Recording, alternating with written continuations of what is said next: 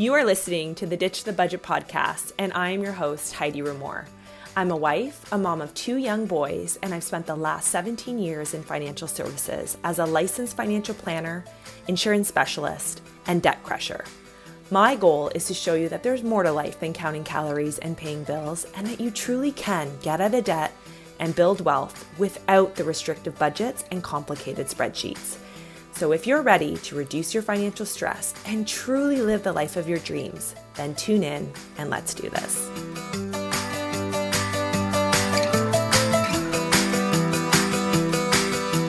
Welcome back to another episode of the Ditch the Budget podcast. Hello, everyone, and welcome to another episode of the Ditch the Budget podcast. I'm your host, Heidi Rumor, and I am bringing you this topic of managing emotions instead of managing money. I think we're often taught that you have to figure out some sort of, management system for your money, which is true. There's definitely truth to that.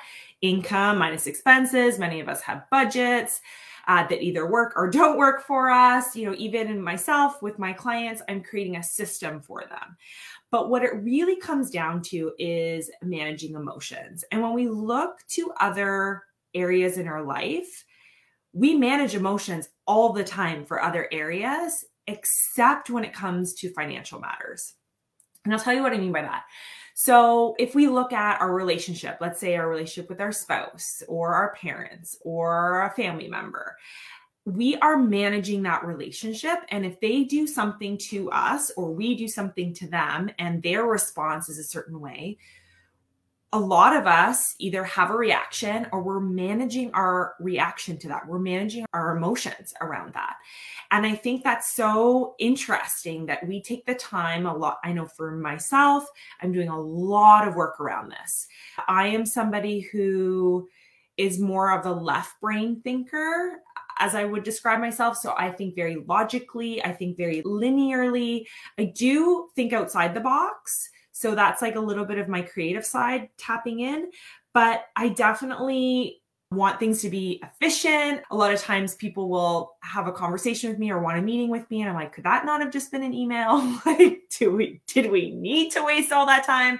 And so I'm very logical in that way. And sometimes in relationships, if your partner maybe doesn't feel the same or think the same way, there can be some friction.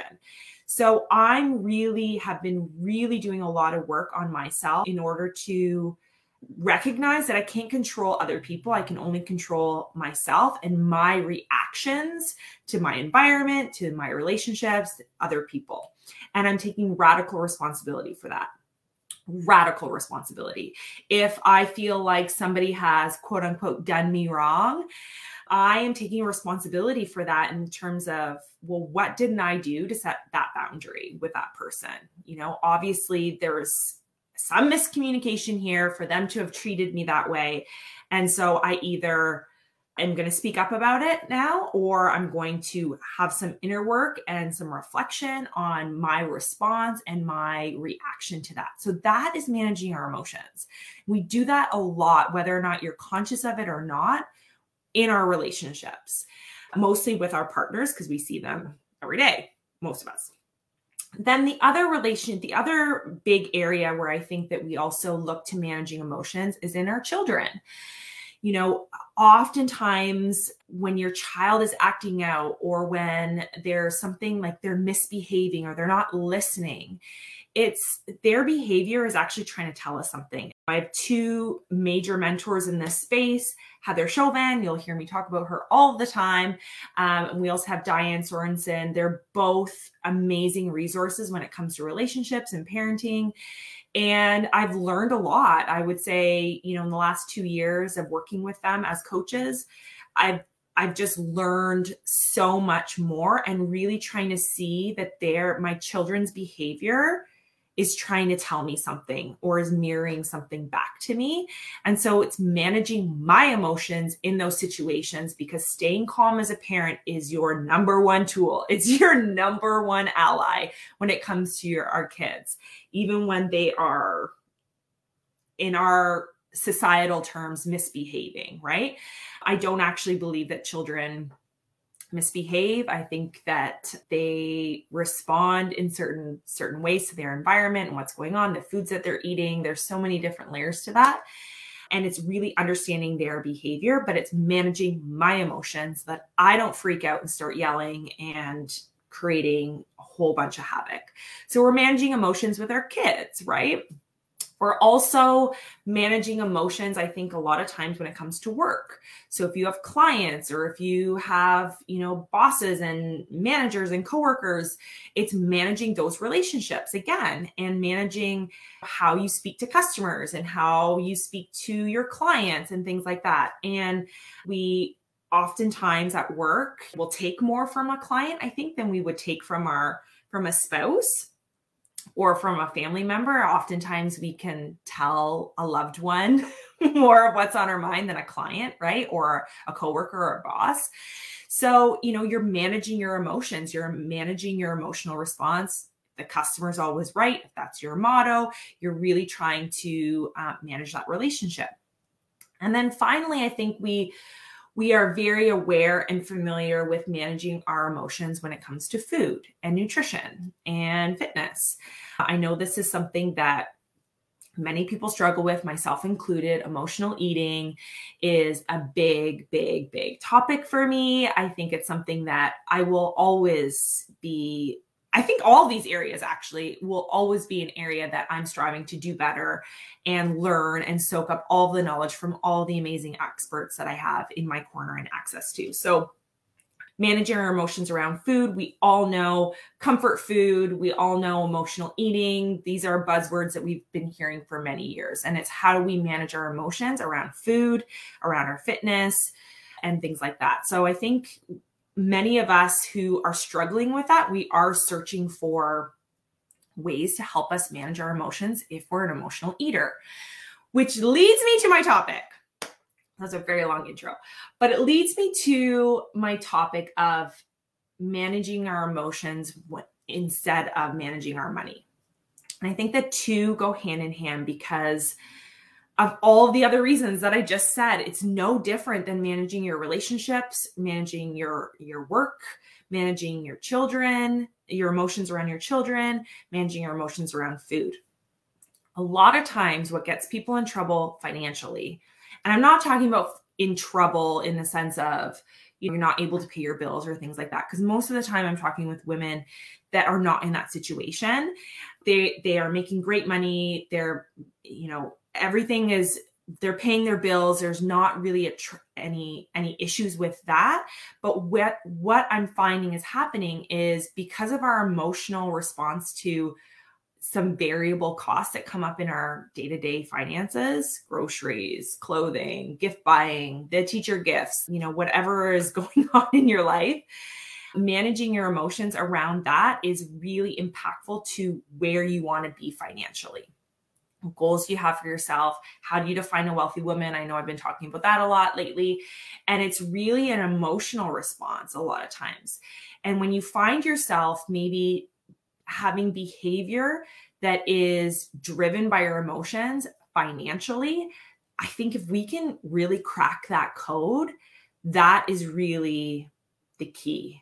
It truly is. And when I'm working with clients, we spend a lot of time really understanding our mindset, how we're hardwired to think about money.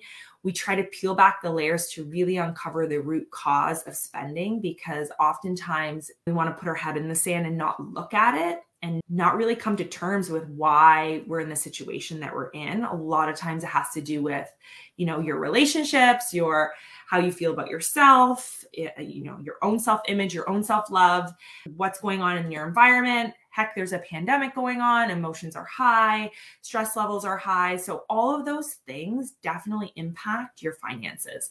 And when we can get to that root cause of spending or lack of spending or saving or lack of saving and investing, because there's two sides to that coin. I work with very affluent women, and I work with women who are just like striving for more. They want more.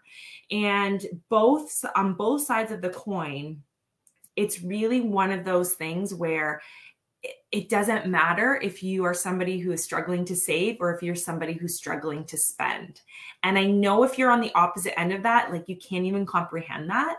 If you are somebody who is a saver, you cannot comprehend how somebody isn't, and vice versa. If you are somebody who identifies as a spender, you can't really understand how people have a hard time spending money.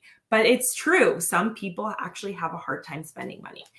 I'm working with a client right now, and that is their situation. So I think it's really important that we understand that it's all driven by our emotions, and having different tools in our tool belt to help us deal with our emotions really help. The system is going to help support you in that. So what do I mean by that? Well, if we look at food, for example, if we wanted to create a system for our food to help us emotionally eat, well, we could meal prep. That's implementing a system. Meal plan and meal prep. We could get rid of all the junk food in the house, right? We could delete Uber Eats from our apps on our phone. We can put in different systems to help us.